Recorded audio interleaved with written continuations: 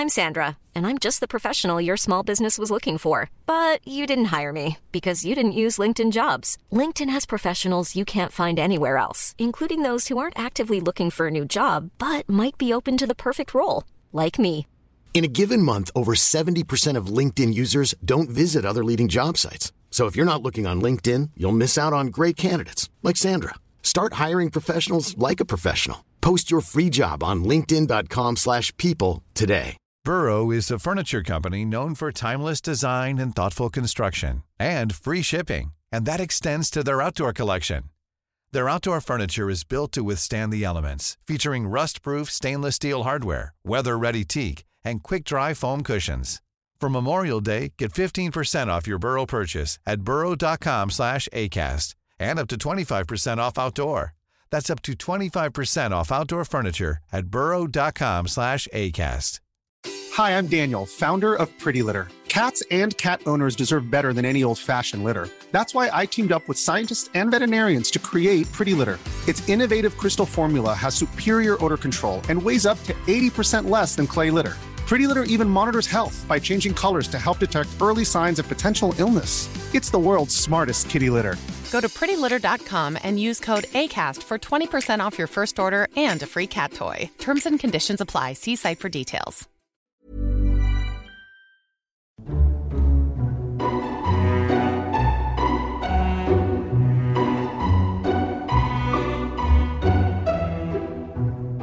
Hello and welcome to Lore Watch, a roundtable freeform discussion about lore and our favorite video games.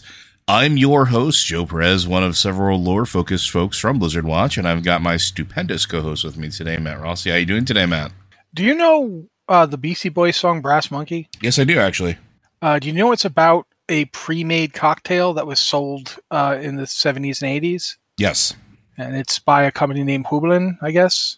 Did not know that, but I knew about the other stuff. It's similar to Rock and Rye, and not in terms of flavor or anything, just that they're both that kind of product. That song was also covered in the 90s by Fear Factory, which was a very, very different style of song. Same song. Yeah, well, though. Fear Factory's, I remember Fear Factory. Well, we're not here to talk about that. Cannibal Corpse covered it. It's like, I'm sure it was very different if they covered it, yeah. But we're not here to talk about covers of songs. If we were, well, you'd be here for more than an hour. Instead, we're going to continue on with what will likely be the last of our episodes on Dragonflights. In the previous ones, we've talked about the 5 major ones and one major / often considered lesser one, where we talked about the Infinite Dragonflight as well. But today we're going to be covering everybody else. I figured we would start actually with the newest discovery and the one we know the least about, and then move on from there. So first we're going to talk about the Dracthyr, which aren't necessarily a dragonflight, but aren't not a dragonflight, if that makes sense. They're in this Dragonflight adjacent. They're dragonflight adjacent, as most of these are. The Dracthyr are an ancient race of humanoid dragonkin that were created by Neltharion. He combined the essence of dragons with the adaptability of mortal races to create, or at least attempt to, a race of ideal soldiers. Neltharion also created the area where they reside, called the Forbidden Reach, off the coast of the Dragon Isles to serve as their training ground. But after a terrible battle, which we don't know what battle that was or what actually happened, everything the island went dormant, and it was thought to be abandoned for ages. But now with the Dragonflights being brought back to the Dragon Isles, things are starting to wake back up again. This was what we're finding out about the Dracthyr is really interesting because they're sort of like proto-experimentations by the Dragonflight, in particular by Neltharion, which that was a hallmark of not just him, but his children and some of the tragedy and atrocities that they committed. But here we see them trying to do something seemingly for good, where these new humanoids, these new things given life, using the power of all 5 of the major Dragonflights, are being born. What do you think about the reveal of the Dracthyr and how they sort of slot into what we know about the mythos of or at least what we know so far of the Dragonflights? Well, it's interesting because you've mentioned before there are other humanoid dragon combinations out there. And and we've seen them. Several of them were bosses in Blackwing Lair, not Blackwing Lair, but although also in Blackwing Lair. Like Broodlord Lash Lair is a giant Dragonid. He's a humanoid dragon. Yep. And in like Upper and Lower Blackrock Spire, I mean, General Dracasath at the end of Upper Blackrock Spire is like I forget what they're called. They're not Draconids, but they're similar. Draconian, maybe? I'm not sure. They're Draconians. They're basically like centaur dragons. Yeah, they're like a centaur dragon combination. There's another one at the end of Lower Blackrock Spire. And I can never remember the name of this one, but the one that was the boss of the original Lower Blackrock Spire was also such a dragon. Dragon humanoid combination. And they serve all the Dragonflights. The ones we obviously saw in like UBRS and Blackwing Lair were serving, Nefarian. So they were serving the Black Dragonflight, but we've seen them as guards. There's ones, bronze ones in the Caverns of Time. So I am interested to see if like this technique that Neltharion used to make the Dracthyr, if it was later adjusted by him for some reason, and later on it leaked out to the other Dragonflights, or maybe he just straight up told them. Here's an interesting thing about that too, because originally the Draconids were described as half dragons, half mortals. That were empowered by the dragons they served, either by intentional alteration or unintentional side effects of hanging out with other dragons. And that this particular process was called out to not actually have to be willing. This is something that we've had forever. And it was actually, I want to say World of Warcraft, the magazine volume 2, where that was the first time we got concrete or anything that was considered for lack of a better term, canon to why Draconids existed, but not just existed in Blackwing Lair and Upper Blackrock Spire and Lower Blackrock Spire, but in fact, like you could go to the Caverns of Time and you could see bronze Draconids walking around. You could see green Draconids. You could see blue Draconids. Like they were everywhere and they weren't all hostile. So is the question here, and I think is really interesting with the Dracthyr and the Draconids, which came first? Was Dracthyrs the first ones that were evolved, or was it something that Neltharion started doing after he noticed that mortal races could be altered to become dragon adjacent? They could become Draconids. It's an interesting thing. And two, like also thinking about it, when you look at Draconids, especially during like the Blackwing Lair fight, when you're fighting Nefarian the very, very first time, when those skeletons get up, they are not human, right? But they're not dragon either. They are something completely different. So it's fascinating to think of which came first and what we're going to find out regarding that.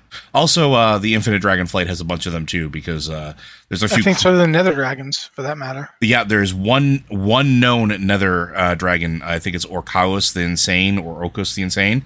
And by the way, Dracasath was a dragon spawn. There it is, dragon spawn. But there's also members of the Draconids that worked with like the Twilight cult that worked for old gods. Like there are some deep ties to like pretty much anything that's a source of power on Azeroth. So, but I didn't mean to cut you off. It was just kind of an interesting thought. No, it actually is something. And by the way, the one I was trying to remember was Overlord Wormthalak. Wormthalak, yes. The Wormthalak, I remember having to kill a lot. A lot. Yeah, because Wormthalak, not in addition to dropping the sword I wanted, was also there was a lot of tier set pieces were on Wormthalak. But he also dropped I don't know what I'm talking about. He dropped. It's not important. The important thing is, although it was the really, really cool sword, the Relentless Scythe, which was like a big curvy sword, had the same model as the original Obsidian Edge blade. But regardless, my point is just that we know that the various Dragonflights have a method to transform beings into dragon or dragon-like things. And the fact that the Dracthyr have the ability to move back and forth like dragons do, like yes. They can take on their much more human form, their humanoid-ish form, which doesn't really look human to me. It looks kind of like an elf, but whatever.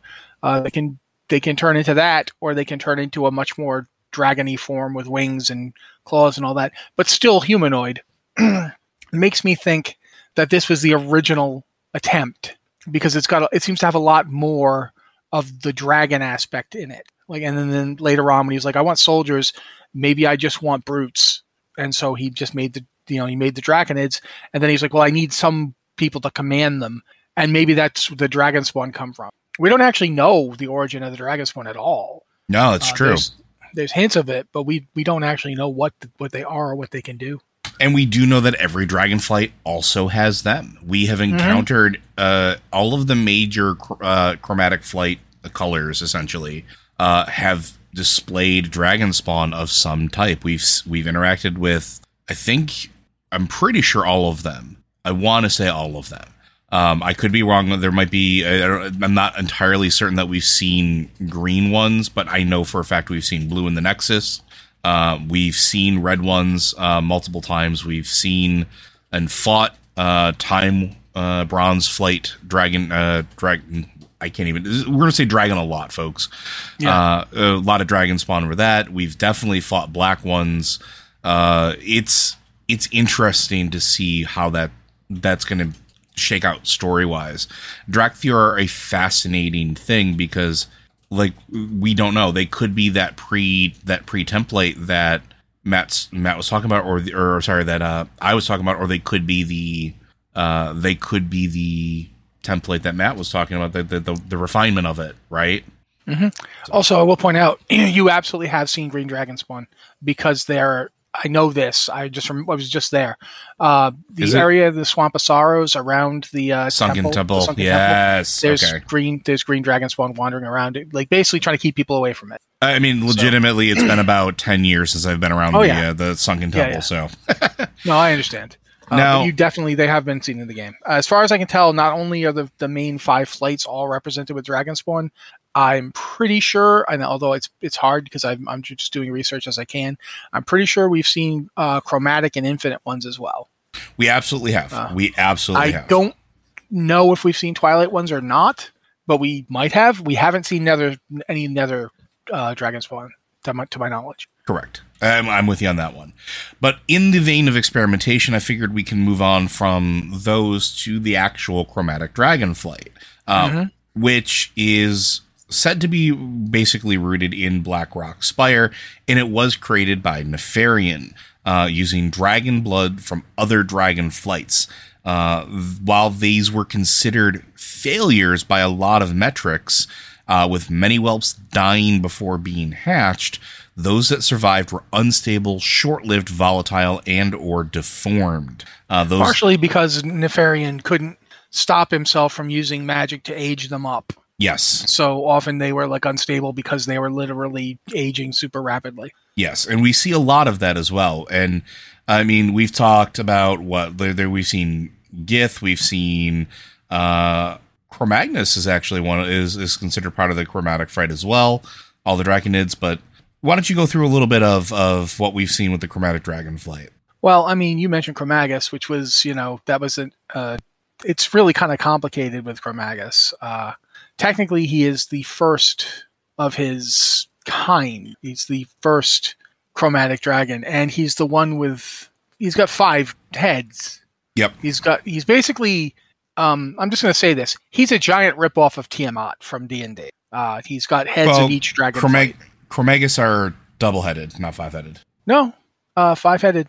You're talking. Oh, I'm talking Chromatus. I'm sorry. You're talking Chromatus. You mean the Dracodon? Yes, the Dracodon. Chromagus is the Dracodon. I'm going to talk about Chromatus instead because I've already started. There you go. He's from Twilight. He's from Twilight of the Aspects, and when Neltharion was working on his various things, one of the things he decided to do was, okay, this blood infusion stuff isn't enough, and so he basically stitched together 5 dragons to create this abomination, but it didn't seem to be alive. But once the Blue Dragonflight had done their whole thing trying to move around the Nexus points, a Surge Needle had been left behind. And the Twilight Father, who we now know was Archbishop Benedictus, had gotten his hands on a Surge Needle, the ley line reproduction thing. You remember them from Northrend.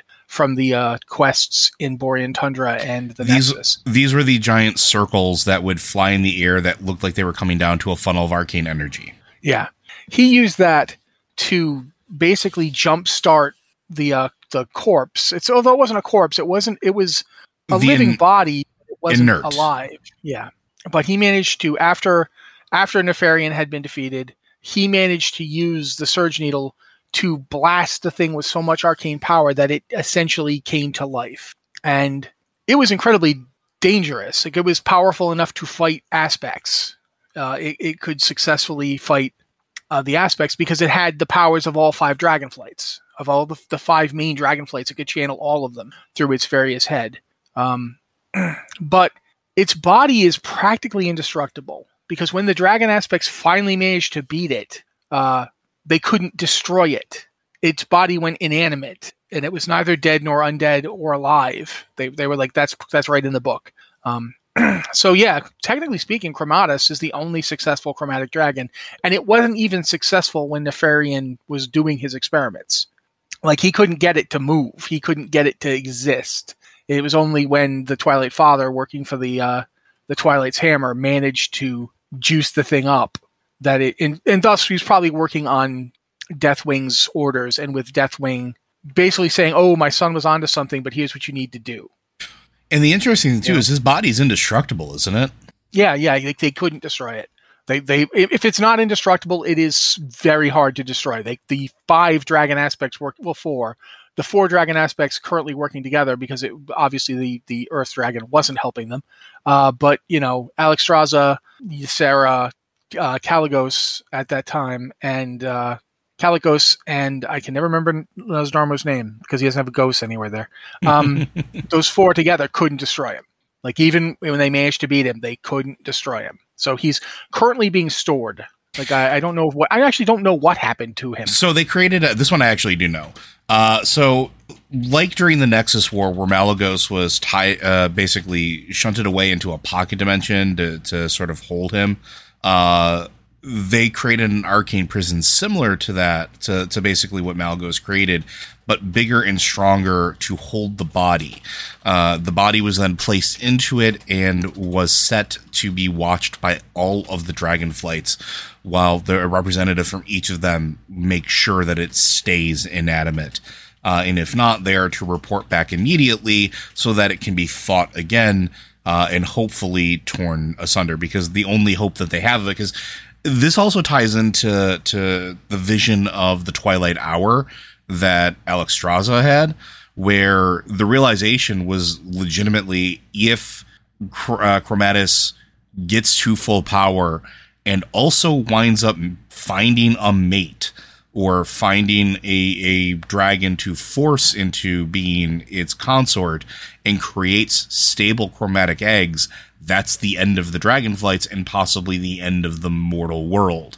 Because the other thing it was looking to do was what it was originally intended to do, which was absorb the power of all of the Dragonflights into a single strain, so that those particular dragons could live the experiment that Neltharion and Nefarian wanted all those years ago, have all of the Dragonflight powers in one complete compact package. So it's interesting too. And I mean, it was very Tiamat adjacent, but I didn't quite mind it because it was a clear and present danger that the Dragonflight hadn't felt since before they were actually the Dragonflights. When they went against that wonderfully horrible undead energy infused, I can never remember his name. The one that Tyr saw them fighting. Oh, I know who you're talking about. Galakrond.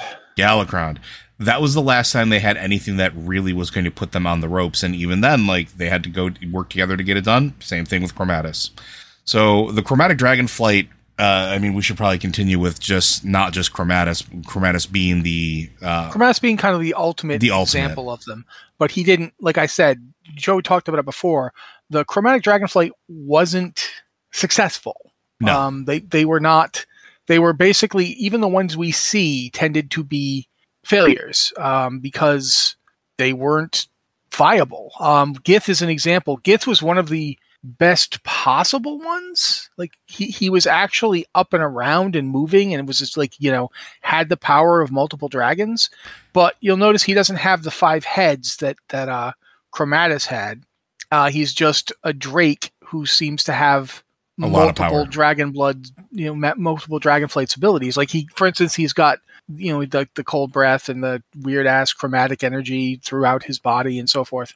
This is the mount of Rend Blackhand. Mm-hmm. So this is where you wind up, like, you go through this encounter. Gith is also, I believe, the first and oldest chromatic Drake that we knew about. This predates knowing about Chromatus and any of the stuff that happened with the Twilight Hammer. It was the first one that we'd ever seen that actually managed to get into the Drake stage. We'd seen chromatic whelps, but this was the first one we'd ever seen get to the point where you could ride him and he could make attacks. He was significantly more further along than other chromatics. And then we already talked about Chromagus. Chromagus was a Dracodon that was infused with the power of all 5 Dragonflights, and the first of its kind to survive, and even it was locked away for further experimentation. As you go through Blackwing Lair, you'll actually see the cage that it is held in. You have to release it to kill it, but in that room is just a carnal house of Dragonflights that have been stripped of portions of their meat and blood and viscera, and we can only assume grafted or infused into the Dracodon and the other chromatic experiments that were existent there. And years later, we would come to find out in Blackwing Descent exactly how deep those experiments went. There was another one that popped up actually during Island Expeditions as well. Oh, yeah, Chromatus. Chromatus, which was also a Drake. The only other one that we've ever seen hit the Drake status besides Gith. And it is killable. It is something that, technically, canonically is dead because of us, the players. And then there's Experiment 12B, right? There's Experiment 12B, which is held by the Twilight Dragon, Altraxian, which we can move into the Twilight Dragons if you want to now. Feel free. Well, they're kind of the similar thing. They are. Basically, this one's a little complicated. This all kind of starts with the Blue Dragon Terragosa, the one we mentioned last time for how Malagos got his groove back, sorta. Terragosa had, basically gone to Outland alongside a human named Gerard Mace that she was sort of hanging out with because, her boyfriend had dumped her for the Sunwell. And when she got there, she ended up being introduced to the Nether Drakes, and she took several of Nether Dragons and their eggs back to the Nexus to show them to the other blue dragons. Like, look at this change that's happened to them from being exposed to the power of the Twisting Nether.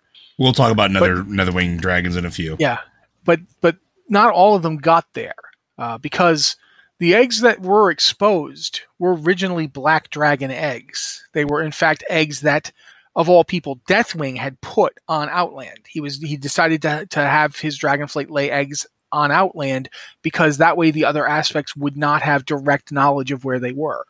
It was a good way to hide from his enemies. The Dragonflights, and I don't know if we mentioned this before, they're weirdly attuned to each other in such a way that they know when, like, clutches of eggs are in danger. They know when the other Dragonflights are in danger. They can kind of sense the eggs if you go through, like, the rogue legendary dagger quest line, you learn a lot more about that. But they can always know where other dragons or dragon eggs are, or at least approximately are. Please continue. Yeah, but by moving to another world, they get around that. It's like they're not going to sense them all the way on Outland. And unfortunately for Deathwing, he had a problem with Gruul, the Gron, and Gruul and his children decided to kill as many dragons as they could because they were encroaching into his territory. Deathwing and Gruul even got into a fight where Deathwing probably would have won, but Gruul had help from the Alliance who attacked Deathwing's plates while he was fighting Gruul. And since Khadgar was with them, it was actually pretty effective, and he had to flee. When I want to say Goldumbus Ner'zhul. When Ner'zhul opened the rifts to try and get his people off of Outland and in Draenor, and then thus doing rip the place apart and caused the formation of Outland, the eggs left behind on Outland by the Black Dragons were exposed to the raw power of the Twisting Nether.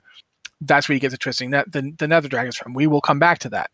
But because that had happened, some of the dragon eggs fell into the hands of not the blue dragons, but the black dragons. In particular, Syntharia, correct? Because Syntharia was on Outland collecting them. And you see her, specifically if you did the Nether Dragon rep quest because you wanted to get your own Nether Drake mount, Syntharia is there negotiating with the Dragon Maw and saying, you give me some of these eggs and I'll help you out.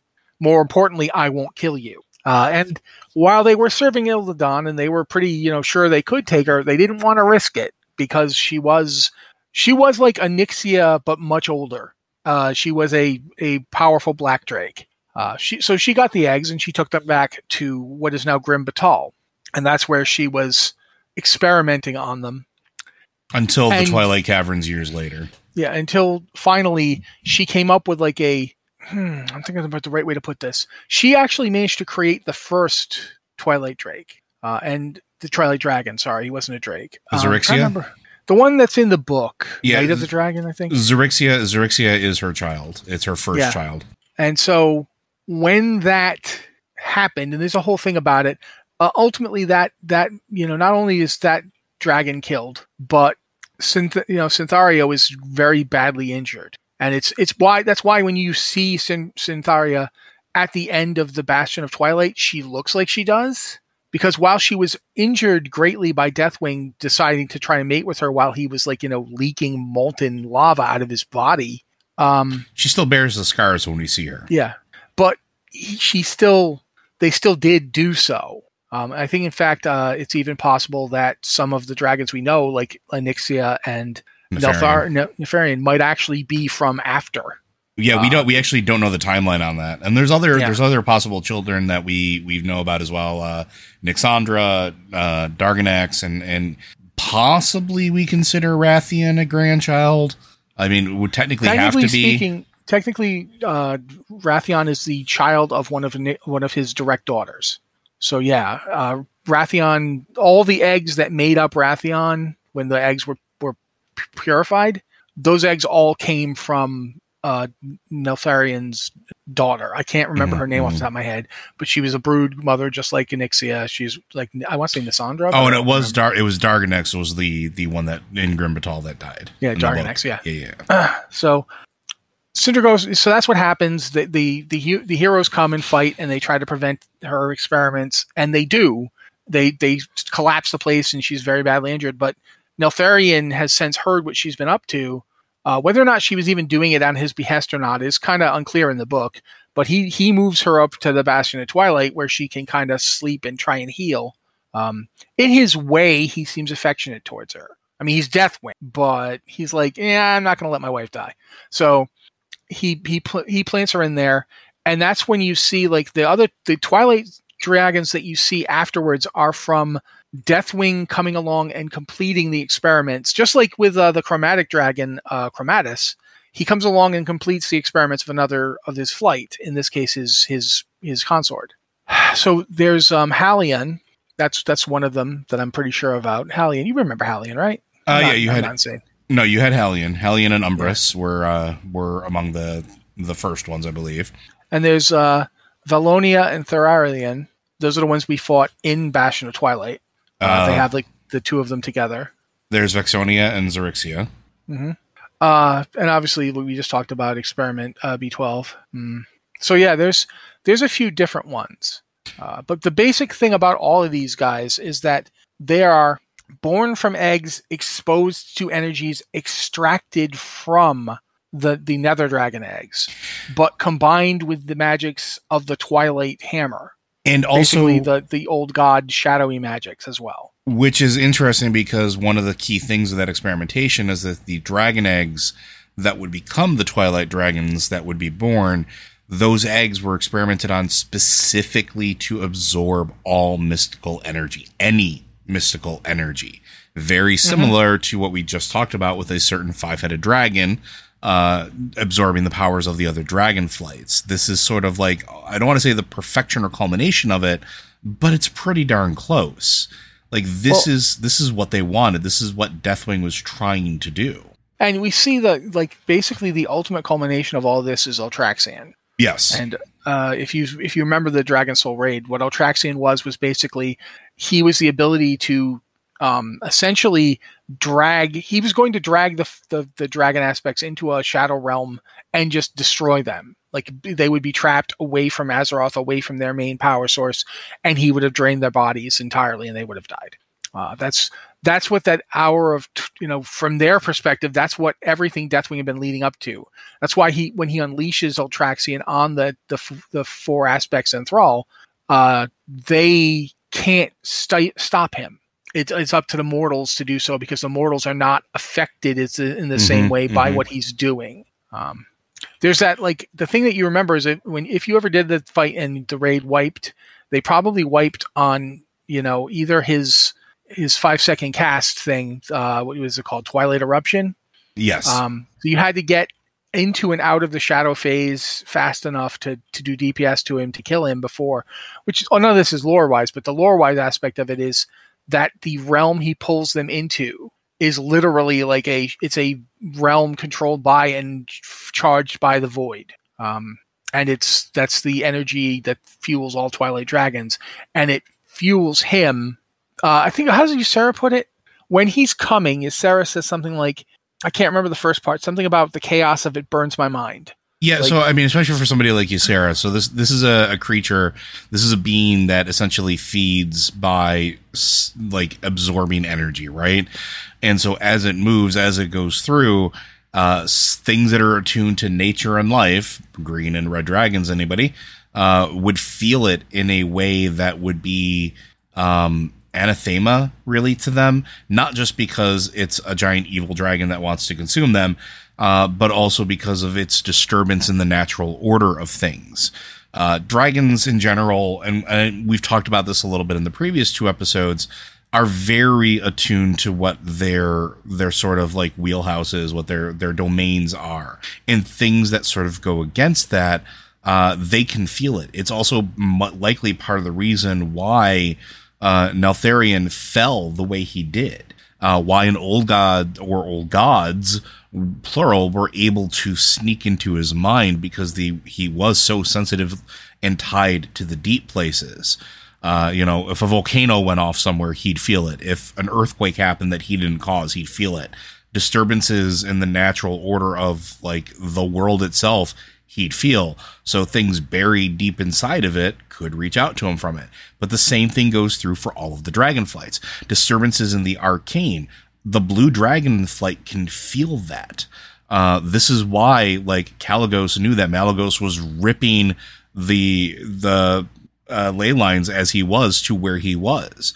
This is why, even in Legion, when Kalecgos and the blue Dragonflights and we're doing our thing in Azuna with them, like, they talk about it. They talk about feeling the disturbance, the disruption that's happening around them. Same thing with Alexstrasza. Disturbances of life, in particular things like undeath, like the Lich King, like the Scourge, things that are anathema to the natural cycle, she can feel, and it's like an itch. It's like an itch that can't be scratched. And in this particular case, what Matt's pointing out is even Ysera said the same thing. And also, like, looking upon this creature was just, it wasn't terror. It's like, I'm trying to think how to phrase it. If you remember those old like puzzles where you'd stare at them and like eventually the magic eye puzzles, if you couldn't do that, and there was a percentage of people that did not have the eye focal length to do it, but it would instantaneously cause you a migraine and make you uncomfortable. Even seeing those images now, when you go through like colorblind tests and things like that, will cause your brain to overload. That's kind of what happened here. So that's basically, the Twilights were made to basically be dragon killers. To essentially, Deathwing also sought the Hour of Twilight. In fact, that's the entire thing. He wanted the Hour of Twilight to happen. And he's made, ultimately, Ultraxian is the grand culmination of his efforts to make a weapon that will usher in the Hour of Twilight. And Ultraxian himself even says, "For this moment alone was I made." Yep. I'm here to kill you. That's only reason I even exist. So that's basically the Twilights in a nutshell. They're servants of the old gods through Deathwing. They serve Deathwing first and foremost, and then the old gods because Deathwing serves the old gods. But it's Deathwing that they were focused on. I don't know if there's any of them still alive, and I have no idea what they're doing. We don't know, right? Because every time we seem to think that they were dead or that we've wiped them out, like we find the eggs in Grim Batal, we find the eggs in that room with the Cathraxi that are being summoned in. We thought that we had that covered. Then we get to the end of the Twilight Fortress. I can't remember the actual name of the dungeon, the raid. I apologize. Bastion of Twilight? Bastion of Twilight. There we go. You get to the end of Bastion of Twilight, and if you do it at a high enough level, after you beat Cho'Gall, there's an entire new chamber where another clutch of eggs is of Twilight dragons. Like we don't know how many pockets of them are, because the other thing too, remember how I mentioned earlier that the dragons can kind of feel the eggs of other dragons? They can kind of feel each other to a certain extent. Nobody knew that those were there. Nobody knew what was happening in Grim Batal. They knew that there was a disturbance there, but they didn't know there were clutches of eggs there. There could be pockets of them hidden throughout Azeroth. We have no idea. And also, we're going to talk about the Netherwing here in a second. There could be pockets of them in other dimensions or other worlds, or because of the ability of having all of the powers of all the Dragonflights, there could be alternate timelines that are out there now that haven't been pulled back into the primary one, where they're safe and sound. We don't know yet. It is one of those things where the Twilight Dragons could pop up at any time. Now, the Twilight Dragons wouldn't exist without the Netherwing Dragonflight. And this is back towards the end of the Second War. Neltharion, Deathwing, traveled through the Dark Portal to Draenor. He believed that Draenor was a relatively safe haven for his offspring. So he took a bunch of black dragon eggs before having to retreat back to Azeroth after basically finding out that Gron will make you bleed. And there's some big ones, and you don't want to mess with them. So following, he basically abandoned those eggs. They were left there behind. The energies that were released after the catastrophic altering of the eggs resulted in, and the planet resulted in the Nether Dragons, which were partially corporeal and partially ethereal dragons who possess the ability to shift between astral and physical planes. That is actually really cool in and of itself, because they're the only dragons that can do that particular trick. The only other ones that come relatively close are the Green Dragonflight and the Bronze Dragonflight. The Bronze Dragonflight can sort of transubstantiate between timelines. They can open portals. They can alter things. They can go to different places through time and space. The green ones can move to another realm. They can go to the Emerald Dream. And we know that the Emerald Dream is not Azeroth. It's another plane, for lack of a better term in the cosmology chart. It's another plane of existence. So them being able to move into the aether like that, through this ethereal plane, something that is the only time we had ever heard any other mention of it during this time frame were the ethereals themselves, is them. We do know that they have a naming convention that they adhere to, which is basically they have Aku at the end of their name. So they have various leaders like Nethral Aku, Karan Aku, and Morden Aku.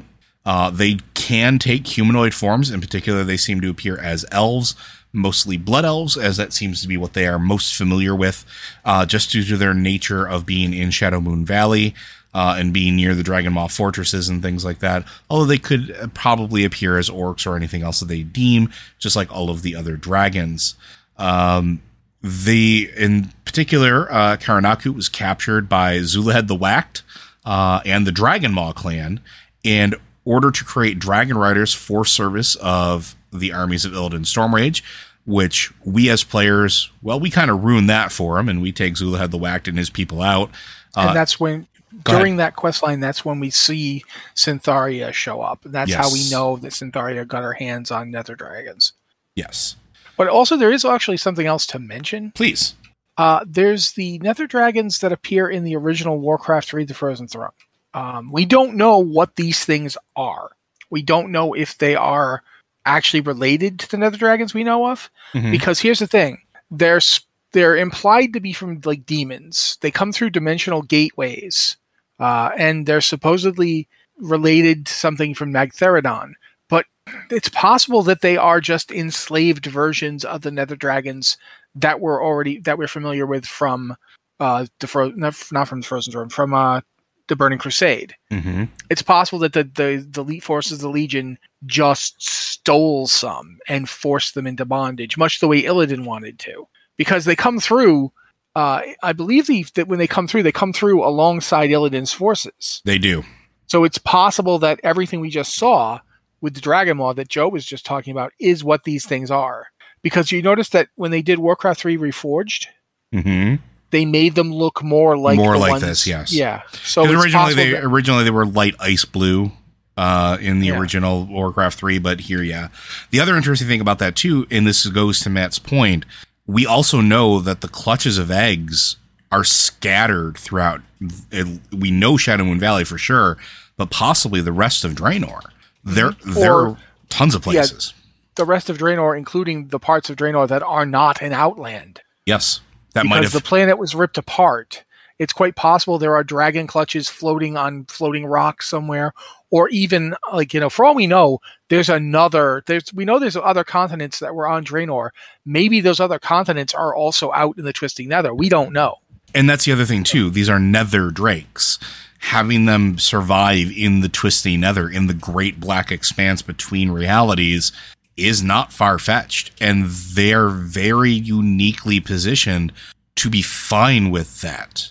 Honestly, and this is going to sound weird, one of the first things I thought of when we were going to the Shadowlands is I was wondering if the Nether Dragon, the Netherwing flight was going to be involved, because of their ability to transubstantiate between planes of existence. I was very surprised to not see them. I'm hoping that they'll make a return in Dragonflight for various reasons. One, because I always really adored them. And two, we don't get nearly enough of them, and we haven't since Burning Crusade. Come on, it's time to bring them back a little bit. Let's get some more. But yeah, after Burning Crusade, they sort of... Go ahead. There actually is something else you should point out. Please. There is some debate that the power that the Nether Dragons claw upon is related to the Void in some fashion. Correct. That the Void and the Twisting Nether might abut each other and so forth and so on. That's just something that should be mentioned. We know that the Twilight Dragons are drawing from the Void. Yes. So it might be that's the ability that they drew from the Nether Drakes into the Twilight Dragons. But at any rate, yeah, the rest of everything you said, yeah, same thing. Now, we have a few more to go through here. Some of them we won't spend a whole lot of time on, but I'm going to bring them up because I want to make sure we try to get the remaining lesser flights covered here a little bit. We talked about the Infinite Dragon Flight when we talked about the Bronze Dragons. I'm not going to dwell on them. They have been considered at one point a small subset or a lesser dragon flight of corrupted Bronze Dragons. But now we know more about that. We've known more about that than they've ever revealed. And that's probably going to be coming ahead soon in Dragonflight. Mm-hmm. Along that same vein is the Nightmare Dragonflight. The Nightmare Dragonflight is consistent of green dragons who were corrupted by the Emerald Nightmare, particularly through the efforts of Xavius and the dark patrons he serves. We do see that, at one point, even Ysera was corrupted by this. They are dragons tormented into service of these dark creatures. We talked about the Dragons of Nightmare before, when they were originally existed as the 4 world bosses of the Green Dragons that were corrupted. We then learned more about it as we moved into Legion and actually saw them in the Emerald Nightmare. But we don't know if they're completely gone. We supposedly ended the Nightmare, but at the end of that, and this goes back to something that Matt talked about with the Nether Drakes, the end of that sequence, the spirit of Ysera leads us to a cave in which there is a fragment of void condensed in and of itself. We reach into it and pull out a void rose. What does this mean? No idea. We have not had any sort of indication or inkling or we're not even sure if that was Ysera, just a piece of Ysera that was left behind when the rest of her, because one of the things that we found out is that if things are killed in specific ways, their souls can be fragmented. That might have just been some small piece of Ysera left behind. It would be kind of scary to think about the fact that the Void might actually understand domination magic and how to splinter a soul now. But yeah, that's quite possible. And that's just one. Oh, go ahead. I was going to say, that's just one possibility. And there's a point that I'm going to get to that I think you're on the chain of, but I want to end with that one, I think. Oh, no, we can't end because there's one more flight we have to talk about. No, there's more. We have several more minutes. There's two more, actually. Another one that is often not talked about, but I'm going to bring up here, is the plagued dragonflight. The plagued dragonflight was actually created by the Cult of the Damned.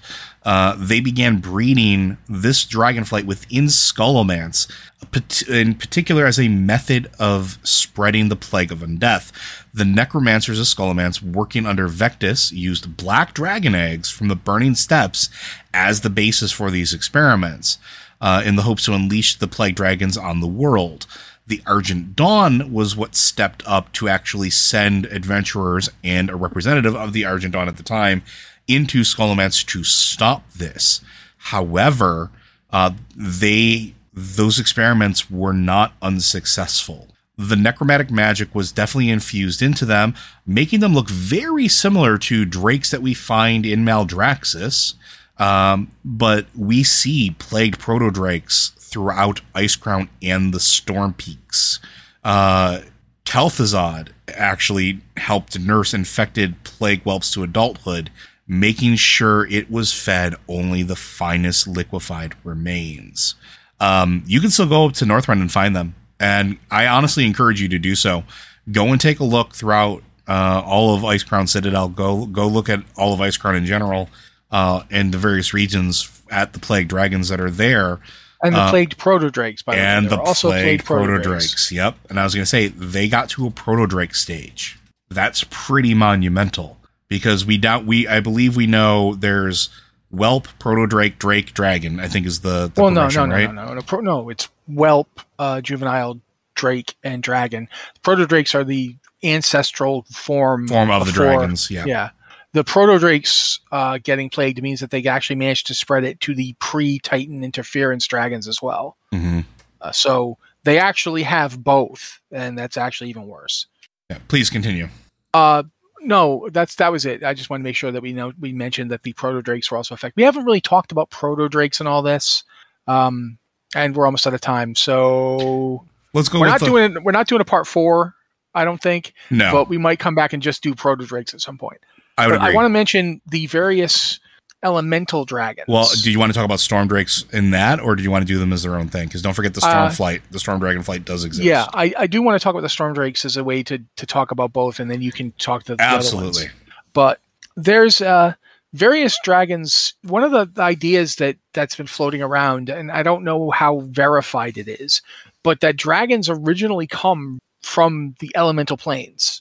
That they're actually, because look at their power and their abilities. The original proto-drakes are descended from creatures that came directly from the elemental planes to Azeroth after they were created at some point. And what might make this actually true are beings like the storm drakes. Storm dragons, we first run into storm dragons in the Stormheim. No. The first time we meet storm dragons is in I can't remember his bloody name. The elemental lord Alakir. It's in Alakir's palace. Yeah, yep. The Throne of the Four Winds. They're flying around in the air, and if you try to fly before he's defeated, they kill you. They're just up there. But after you beat him, you can fly around all you want, and they don't do anything. But that's the first time we see storm dragons. And then we see the storm dragons in Stormheim that Joe just mentioned, who are more dragon-like. Because the elemental ones all kind of look a little bit like nether drakes. Yes. And that's an interesting thing to think about. The ones we meet in Stormheim, though, are very distinct looking. They certainly look like flesh and blood dragons, but they're not the same as any other dragons. They have very pronounced, for lack of a better word, we used to call them Varian chins. Because they have like Varian Rin's giant, they have this giant axe chin. And their whole head kind of looks like an axe. Like one of their fighting techniques could be just to hit you with their face. They look like their face is wrath armor, the helmet of it. And otherwise though, they have all the abilities that we come to expect from dragons. They can fly, they can learn magic. One of them serves as like a close confidant of Javi. Another is straight up the evil dragon of the area. She had the Brood of Nidhogg, I think. Yep, the Brood of Nidhogg, the ones that would not swear allegiance to the Titan Watchers. Yeah, and these guys are they're a small group. They're just mostly in Stormheim, but they're not. These are dragons that can breathe storms onto people. There's a third subsection of them too, by the way. Don't forget Helya has a wing of them. Yeah. The Sky Sunderers are under her aegis. Yeah, some of them broke off when Helya did. Yep. So yeah, but that's just like the Storm Dragons are essentially they're a big deal in that expansion, obviously. But I'm trying to figure out exactly these various dragons. They are dragons. They are. There's nothing about them that isn't. They are just like a red dragon or a blue dragon or whatever.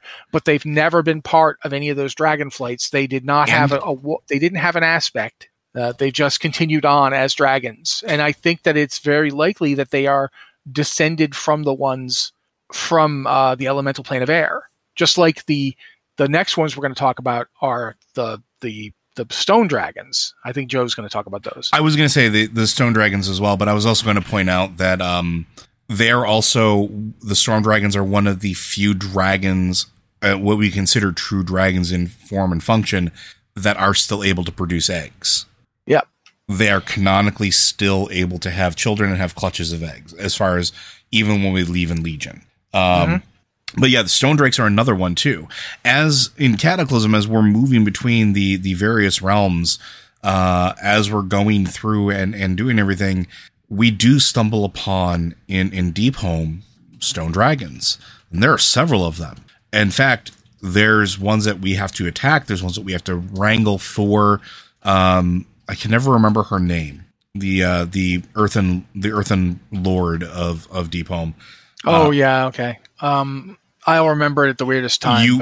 We both will, but we have to do that for her. But we see that the ones that are still reacting to her go to her beck and call, but they are very much Drake-like. They're not dragons. They're not what we would consider. They're not like these four-legged, gigantic, classic featured creatures. They're more akin to drakes. Very similar. In game terms, they're basically mounts, right? That's the way they look. They look like the ones that we fly on ourselves. They're smaller. Therazane, thank you. They're smaller. Their necks are smaller. Their wingspan is a little bit smaller, and they have that elemental thing about them. They have the stone and gems, and they are definitely creatures of the area that they live in. We never see fire drakes, not really. We see flying creatures that we can't identify when we are in the Firelands in the far off distance, but we never actually interact with them there. And we don't see any water drakes or any water dragons. But all of this comes to what I wanted to talk about, which I think is one of the most fascinating things about the dragons. And I'm curious if this was something that happened before or after the Titans. Dragons in general, dragon eggs, younger dragons, and dragons that are being experimented on even after they're born from eggs, have shown an absolute insane propensity for absorbing energy and being manipulated by it, adapting to that energy. The nether drakes, the black dragonflight in particular, has a huge history of experimentation, but all of that experimentation is pumping energy through those eggs, pumping energy in through living creatures, and watching what happens. Chromatus wouldn't have been able to happen if it wasn't able to absorb power from a nether spike. It never would have woken up. It never would have been that sort of spark of life or that spark of animation. We see that they adapt quicker than humans do. But is that something that was just something they always did? Or is this something that happened after Tyr and the other Watchers gave them their powers? Here's why I think, in fact, that it is not from Tyr or the Titans. Please. Because proto-dragons can do it. Think about the proto-dragons we meet. Mm-hmm. I've already mentioned the plague proto-dragons, who have proto-drakes. That's their drake stage. It's just... But look at... when Tyr first attempted his experiments, he tried them on another proto-drake, Galakrond, and they didn't work the way he intended them to. and Galakrond became this enormous monster. That, again, was a proto-drake, not a drake. I mean, not a dragon. It was a proto-dragon. Other proto-dragons that were affected by the power of the Titans and became something else are the aspects. All 5 of them. The original 5 aspects were all changed from proto-dragons to dragons by the power of the Titans. But also, if you're in Northrend, in Wrath of the Lich King content, there's proto-dragons that live in fire and breathe fire. And more than that, we know that we're going to see things called primordials in Dragonflight. We've seen the promotional material, we've seen the concept art, and these things seem to be giant, powerful, element-based proto-dragons. So I think it's pretty likely that the proto-dragons, like there's proto-dragons that do not owe any power or anything to the Titans, but they have elemental power. I think that that's possibly like from the source of the dragons originally being from the elemental plane, and when they came to Azeroth, suddenly they're laying eggs that hatch into things of Azeroth. Like just being on Azeroth and being exposed to the power of Azeroth within the world changed them. Which makes now some interesting conversation. You're going where I absolutely was going to go with this, and I love it. But now it's like we always often talk about like Galakrond and if that was a fluke, and I don't think it was.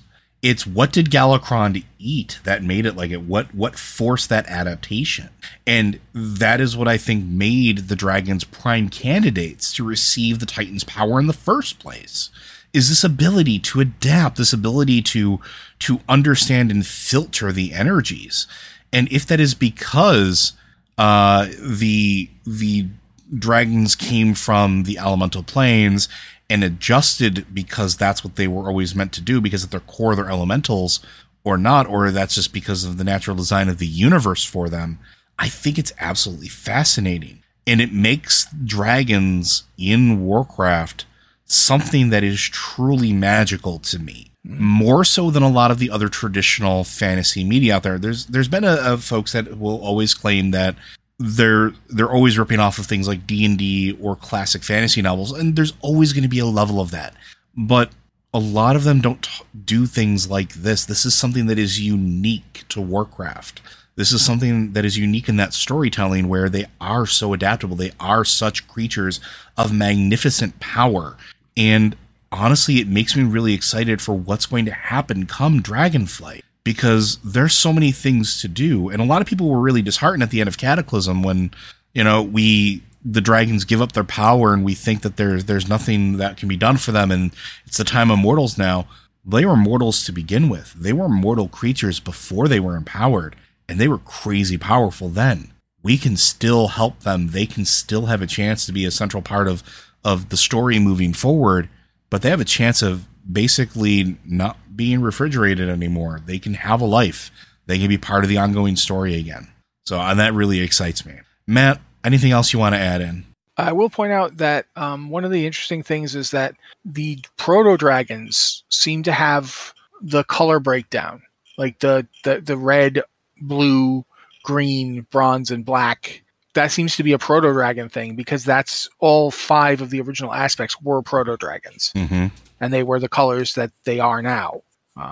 Whether or not that means that they had the same powers, I don't think they had the same powers, but I do think they had, I know that the red proto-drakes that we still see, they're still out there. They're all over Northrend, can absolutely breathe fire and can live in fire.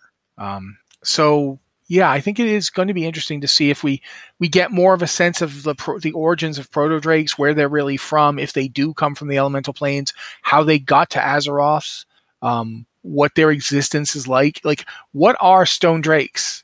What are storm dragons? How can we have 2 different kinds of storm dragons? Ones that are very, very flesh-like and living dragons, and others that aren't.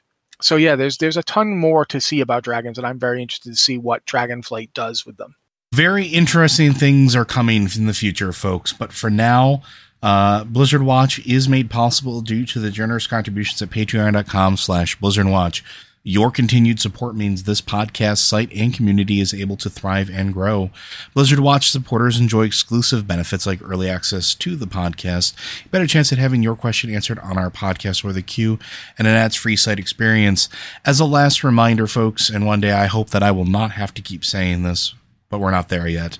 All of us at Blizzard Watch continue to stand with the employees of Activision Blizzard and the game industry at large in their efforts to unionize and demand change for a better tomorrow and a safer work environment and fair and equal treatment. As one final note, this week has been particularly hard for a lot of us and a lot of communities as tragedies continue to happen. I encourage you all to reach out to your loved ones or people you care about, your friends, check in on them, see how they're doing. And if you can do anything to support your local communities, I would really take it as a kindness if you could try to do something like whether it's donating your time or efforts to make sure that those most vulnerable in your communities are taken care of. And then one last thing of bookkeeping, if you have questions for any of our podcasts that you do want us to answer, please make sure you send them in. You can go ahead and send those in at podcast@blizzardwatch.com or any of our various Discord channels, and especially after we've just done a whole series on the Dragonflights here.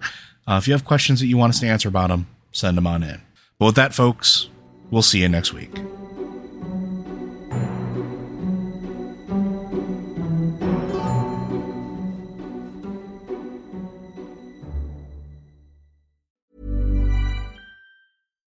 Why don't more infant formula companies use organic, grass-fed whole milk instead of skim? Why don't more infant formula companies use the latest breast milk science? Why don't more infant formula companies run their own clinical trials? Why don't more infant formula companies use more of the proteins found in breast milk? Why don't more infant formula companies have their own factories instead of outsourcing their manufacturing? We wondered the same thing. So we made ByHeart, a better formula for formula. Learn more at byheart.com. Hey, it's Paige DeSorbo from Giggly Squad. High quality fashion without the price tag. Say hello to Quince. I'm snagging high-end essentials like cozy cashmere sweaters, sleek leather jackets, fine jewelry, and so much more. With Quince being 50 to 80% less than similar brands. And they partner with factories that prioritize safe, ethical, and responsible manufacturing. I love that. Luxury quality within reach. Go to quince.com/style to get free shipping and 365-day returns on your next order. Quince.com/style. Hi, I'm Daniel, founder of Pretty Litter. Cats and cat owners deserve better than any old-fashioned litter. That's why I teamed up with scientists and veterinarians to create Pretty Litter. Its innovative crystal formula has superior odor control and weighs up to 80% less than clay litter.